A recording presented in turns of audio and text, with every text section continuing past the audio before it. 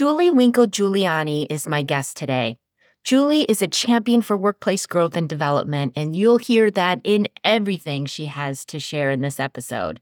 She presents a practical, simple, organic way for time-constrained leaders to develop their team members in meaningful ways, and she tells us why it's so critical to do so. I'm glad you're here to learn from Julie.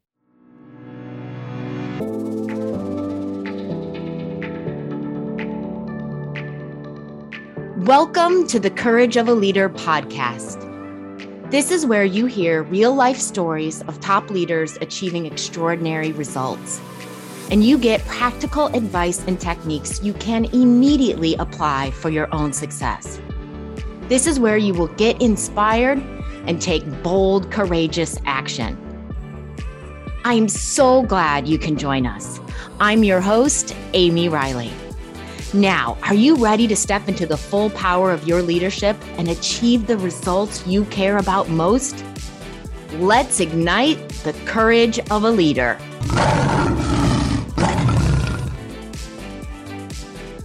Julie, I am so glad that you are here to record an episode with me for the Courage of a Leader podcast. Thanks for making the time. Oh my goodness. Thank you, Amy. I've been looking forward to this. Yes, I'm excited about the conversation that we are going to have. Julie, you have great expertise. We could have talked about a number of things leadership related today, but we are going to talk about the courage, what it takes, why it's important, how we do it to develop others. And I wanted to start off by acknowledging that there are some real factors that could deter a leader from investing in the development of others. First of all, many leaders have full plates and busy roles, right? It can be hard to find the time, and it does take time and effort and thought. And a leader could develop someone up and out of their group, right? Which causes turnover, loss of productivity. I mean, you could also spend time developing someone and then they take those skills and knowledge and they leave your company and take it to another company. So whether leaders are fully conscious about these things that can deter us from developing others, they can be there in the space. So I wanted to start with the why question. Why is it important for leaders to help their team members grow and develop? Well, Amy, I mean, you have just totally set the table for this. First, because you're so right. There are lots of things that are getting in the way of leaders having that kind of courage. And the research that I did on my first book, we actually quantified that. We found that time was 3-1, the biggest inhibitor. I believe it. Yeah. Managers just found that career development of their people, it just kept moving down the list. It wasn't a squeaky wheel, widgets every day. And then the fear factor that you mentioned, so many leaders were aware of the potential downside of engaging with your folks, helping them grow, making them more attractive to be, tugged down the highway or the hallway, in station to another team or something. And yet we know that the only thing that's more dangerous than talking to your people about developing your people is withholding that. Yeah. Because to get to your question, the why, there is an absolutely inextricable link between development, engagement, and retention. Okay. And leaders who are fearful about engaging in development, they are coming at this from exactly the wrong angle. Uh-huh. When leaders are generous, when they invest their time, when they offer resources and opportunities, experiences to those who report to them, in some cases they will develop people who are going to move on. But they also develop people who feel deeply loyal to them. And the reputation that a leader has as a developer is communicated far and wide. So those folks who do it well Yeah, they're going to lose some folks, but they are going to have the kind of reputation that will attract top talent to them. So they'll have that pipeline to be able to keep the lights on and the wheels on the bus and the business flowing. Very important, Julie, what you've said already. So, first of all, leaders, if you find yourself struggling with the time to do this and do this well, if you find yourself fearful in some ways, know that you're not alone. And we want to step through that fear, those concerns, because, Julie, this is really great what you said. Development has a real data proven tie to engagement, to retention, right? So we increase our chances of retaining team members when we engage in development. We also get loyalty, and we also get known as that leader who cares and is giving attention and is developing their people. You nailed it. Really great, Julie. Let me take just a moment and tell our listeners a little bit more about you. Julie Winkle Giulioni is my guest today. I'm so glad. She's a champion for workplace growth and development and helps executives and leaders optimize talent within their organizations. One of Inc. magazine's top 100 speakers, she's the author of Promotions Are So Yesterday, Redefine Career Development, Help Employees Thrive. And she's the co-author of the international bestseller, Help Them Grow or Watch Them Go, Career Conversations Organizations Need and Employees Want. That book has been translated into 7 languages. Congratulations. So glad that message is getting out. Julie's a regular columnist for Training Industry Magazine and Smart Brief and contributes articles on leadership, career development, and workplace trends to numerous publications, including The Economist. We are lucky to have her and her expertise today on the Courage of a Leader podcast. Thank you so much, Amy. Yeah. Julie, my next question. So it's important. We want to do it. How? How do we do it well? And that is the big question that needs to be answered, because the other reason we found managers, leaders didn't engage in development is they didn't know how. Yeah. Many folks have come up through the ranks without a lot of good modeling. They haven't experienced that really dynamic capacity building development that we want to need in today's workplace. And so they don't know what to do. And the truth is, the how-tos are far simpler than we might expect. At the end of the day, what I've really come to understand is that development is a relationship. Fundamentally, it's a relationship between the manager and the individual. And it's a relationship that plays out through conversation. Yep. And so the how associated with development is to start talking to people. Just start talking. Literally, start talking to your folks. Ask them questions about what's interesting, what they're loving, which skills they're enjoying bringing to bear, what they feel like their strengths and superpowers are. Really help them understand more about who they are and what they're bringing to the table. Talk to them about what's going on in the business so that they have that bigger perspective within which to fit their contributions. You're talking to them about the challenges and what's around the corner and how strategies are changing really gives them the guardrails for being able to plan meaningful development that serves their needs, but also, it's got to be reciprocal, that also serves the organization's needs. And when we start having these conversations, we start to see where the overlap is and where what I want to do, what I love to do, how I want to grow is going to support the team and the organization. And then that's just an irresistible value proposition all the way around. I love how you have laid this out for us, Julie. Development is a relationship. So know that, trust that, leaders, and then just start talking. And you're talking about a dialogue. Asking them questions, their interests, their strengths. how they're doing, how they see their role, and then give information. What's going on in the business, strategies, that information that you have as leaders and are expected to trickle down, right? Share what's going on, share what you see from your view. And then you can start to talk about where do those pieces overlap? How do you, team member, contribute your strengths and your interests to what's going on in the business?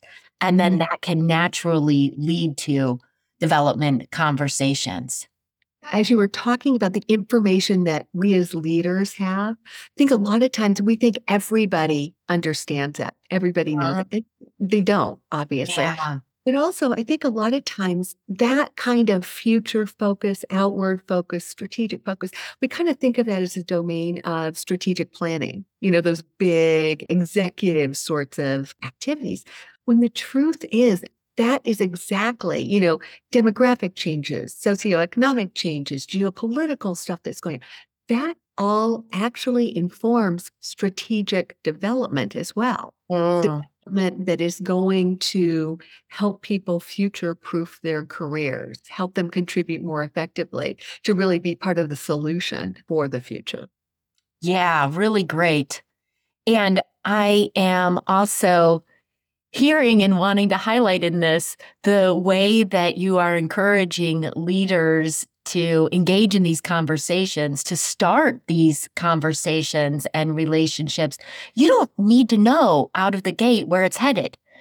You're co-creating this with the team member. So you don't have to feel like, okay, I know all the perfect questions to ask. I know what direction to point this employee. I have development opportunities in my back pocket, ready to go from the start. That is going to emerge through the dialogue and the relationship. Yeah. And in fact, I'll frequently tell folks that this kind of an approach that we're talking about, where you're really leading with questions and you're making it a dialogue, it takes so much pressure off the manager, off the supervisor, off the leader's shoulders, because they don't have to have all the answers. They don't have to have any of the answers. They've got to have some really great questions at the end of the day. Yeah. And the great thing is, I have never, and I have spoken with thousands of employees over the course of this work that I do, I have never had anyone say, I didn't like the quality of that conversation. Employees are happy with clunky, inelegant, starts and stops and, all of that.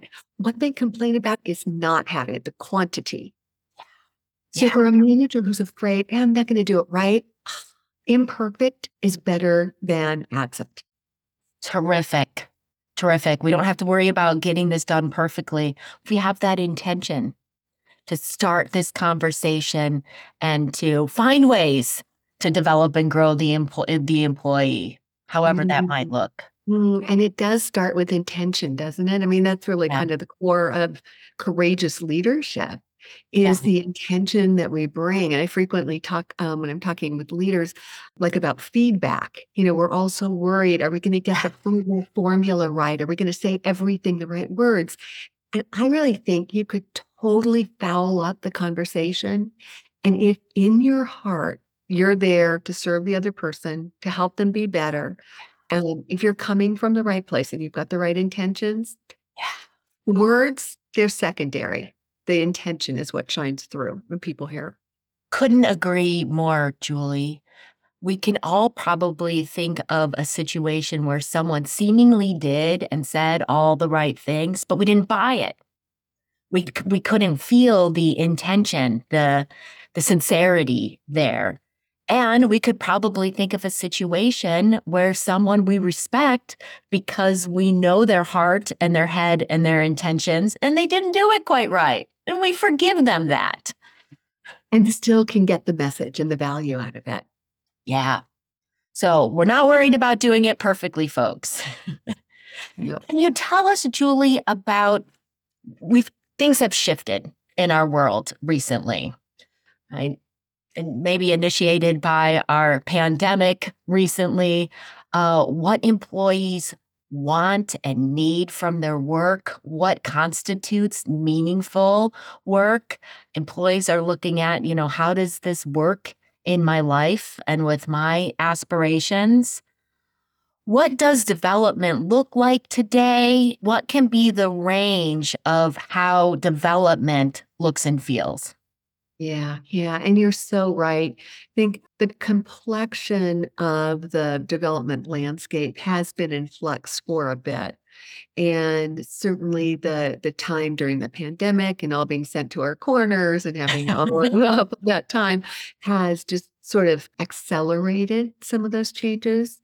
Okay. So that employees today are, after looking in the mirror, kind of confronting our mortality in many cases, employees are wanting that 40 or 60 or 80 hours that they're spending at work to mean something.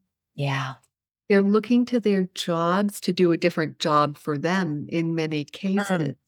And so as we look at employees today, there's a huge need for a sense of purpose to really make a difference, to make that time count. We're hearing from employees an amplified need to grow skills, abilities, capabilities, because you're looking at just the speed at which AI, for instance, is accelerating. Yeah. It is clear that the world is on a fast track. And if we're not keeping up with that, we're going to fall behind. And employees know that, they feel that. We're the one thing that my research has really surprised me about is the demand, the interest that people have in a higher degree of contentment around their work, Okay. that sense of meaning and joy and ease and balance that we're all Yes. looking for, probably in response to these last several years. Also, an awareness that, our confidence may not be where it needs to be. Mm.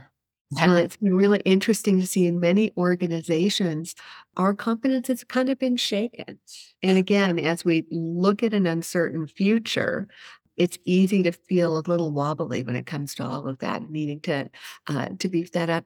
Employees are looking for ways to have more autonomy, more authority, more decision making. They want to be the boss of them.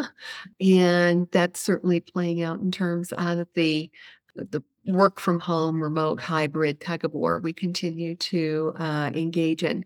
So employees are, when they come to the workplace, they're looking for a different, a bigger, expansive experience from their Absolutely. careers and their development. Yeah. Well said. And more of the why, why this is so important. Because employees want purpose, they want to grow, and they want to do so in a way that gives them contentment. That is an excellent word. I'm looking for that autonomy, that decision making, not just being someone that executes directives that come down to me, right? So I'm hearing some ways can be more involvement, more ownership, more participation in decision making, or more opportunity to own and make the decisions. Yeah, how else might development look?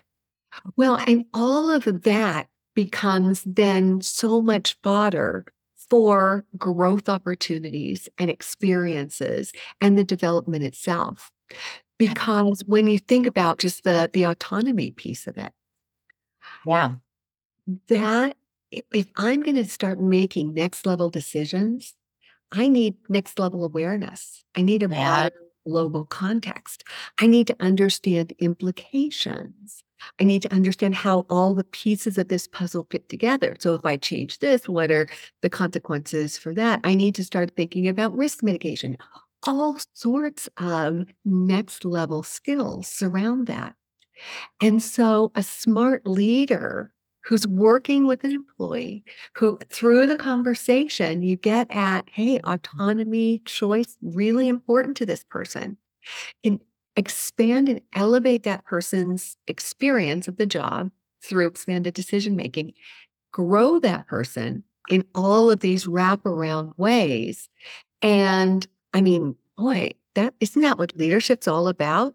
Driving the business, driving the growth. Yes, yes. And again, you're giving us some great access points, Julie. How does this team member want to make a difference? Right? How do we open up those opportunities? How can we give this team member autonomy? Bring them into the next level decisions, right? And then they're going to need to understand what they need to understand and develop the skills that they need to develop in order to step into that next level of work. And that's a way to have it be organic, Julie. I think sometimes people are looking to create these artificial ways to develop a skill or do something different. But if you bring them into that next level of work and they're doing it, then they've got to know how to operate in new ways. That's right. And it really becomes something very different than a one size fits all. I've got this experience and I'm going to give it to you to accomplish this, or I've got this workshop and you're going to go to it. It becomes I love that word, organic. It bubbles up around the needs, the interests, and the work in a way that, we were talking earlier about managers not having a lot of time. Let's face it, employees don't either. They're not lollygagging around. Yeah. And so for them, for development to work at the speed of business for them, it's got to be embedded in the work. And this sort of a stealth embedded in-role growth opportunity can fit their limited time to develop as well. They're developing on the job. In the role. That job, right in workflow, so that the development becomes the work and the work becomes the development. It almost becomes indistinguishable at some point. I love it. It's not this separate development plan where I've got to go and I got to read this book and I got to take this class.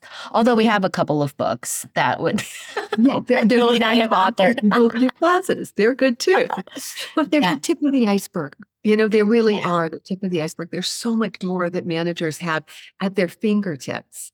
If we get to know the person and get creative and co-create something. Yes. And training, learning experiences, books that you read, they're so much more relevant because you're applying them to the expanded role that you have. Yeah, well said.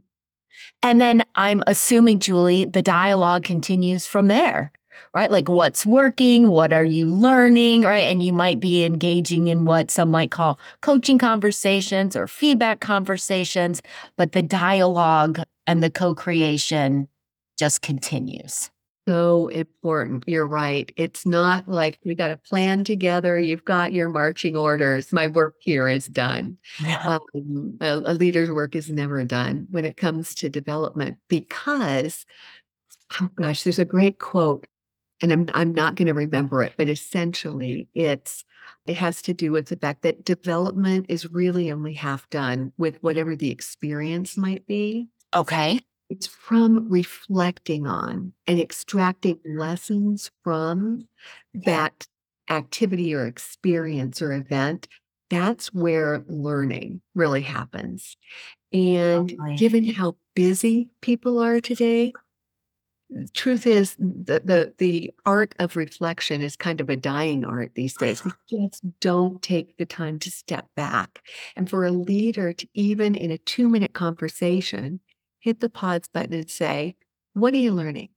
What have you discovered this week? 2 minutes. It doesn't have to be an hour away from work in a corner somewhere. 2 minutes will force the employee to pause, to take a breath and think, oh man, okay, I did come up with this insight as a result of this. So here's the challenge and here's how I worked through it. And when we start naming that, then it goes into our repository of learnings, actions, things that we can draw upon again, rather than just getting kind of lost in the shuffle and then we move on to the next activity. It gets embedded. Yes. So leaders, ask one, two, couple reflective questions about the experiences your team members are having. Yeah. So And much. Yeah. leaders can also model that kind of reflection. Mm. I had leaders who really set the bar and taught me about the discipline of reflection by simply sharing what their processes are or coming to meetings saying, after reflecting upon, set aside some time to think about that. And here are some of the things that I came up with. One leader in particular was just the most mindful, thoughtful person around. And I really began to appreciate from being on the other side of it and seeing the results that she created and started to absorb some of that. I don't do it nearly as well as she does. That's totally aspirational, but absorb some of that into my DNA and my approach with my own folks. Really great. We can role model that process for team members. Julie, so much great information you have given us. I'm going to ask you one more question to see if there's any more advice we can pull out of you, because this has been such great stuff. So let's say I'm a leader listening to this podcast. I'm a mid-level leader. I've got 8 direct reports. Time feels stretched. My work plate is full. What's most important? What would be your advice? What's the first thing that leader does? I think if that leader took the time to, even on a spreadsheet or on a notes page or on a old school piece of paper with Yeah. jot down those 8 people's names. Yeah. And then over the course of the next week, just find an excuse to chat informally with each person. Okay. Find one question about how they're connected to their work, what they're loving, where the challenges might lie, something, and make a note about that. And then next week, look at those notes and loop back to the person and said, last week you'd mentioned you're being challenged by this particular client. Just wondering, how's it going this week? That kind of thread of dialogue, the ongoing, and it, again, short, 3 minutes, 4-minute conversation. We're not talking about an hour out of the calendar. Those kinds of ongoing, regular touch points on an informal level that show the continuity of understanding. When a boss comes back and follows up on something like that, that isn't mission critical stuff. It's not like, how are you on your deadline? Yeah. Softer stuff that's operating in the background, that sends such a powerful message to the employee about respect and care. It builds trust, it builds loyalty, and it just keeps opening the door to more and more of the dialogue that ultimately leads to the really meaningful nuggets that can lead to powerful development. Great advice, pragmatic advice, Julie. Create your chart wherever it works for you, on paper, electronically. Have those 8 names. And then you said one question, and then looping back, one follow up, and that will start to open up a dialogue. I recommend this quite a bit, like having charts about our team members. When you've got 8, 5, even 3 team members and a lot going on, it can be easy to lose that thread. And then if you can keep just adding to that chart in moments, oh, I observed them asking questions about this. Oh, I saw this strength. Oh, I'm thinking of this opportunity to get so-and-so more involved in such and such, right? And just expanding that chart and those ideas for dialogue and growth over time. Yeah, well, and what you've just described is exactly that organic process that you mentioned earlier. And it's doable because we're talking little chunks of time over time, not huge 2-hour meetings, 5 minutes here, 3 minutes there. So finding those little shards of time and using them super productively, I mean, it's the most effective way we could probably invest those couple of minutes of time in terms of really powerful organizational and individual results. Thank you for this conversation today, Julie. You have given us very practical, pragmatic, easy to put into play advice about how to do something that is so critically important. Thank you for graciously sharing with the Courage of a Leader podcast listeners. Oh my goodness. Thank you so much, Amy. My pleasure. Thank you for listening to the Courage of a Leader podcast. If you'd like to further explore this episode's topic, please reach out to me through the Courage of a Leader website at www.courageofaleader.com. I'd love to hear from you. Please take the time to leave a review on iTunes. That helps us expand our reach and get more people fully stepping into their leadership potential. Until next time, be bold and be brave because you've got the courage of a leader.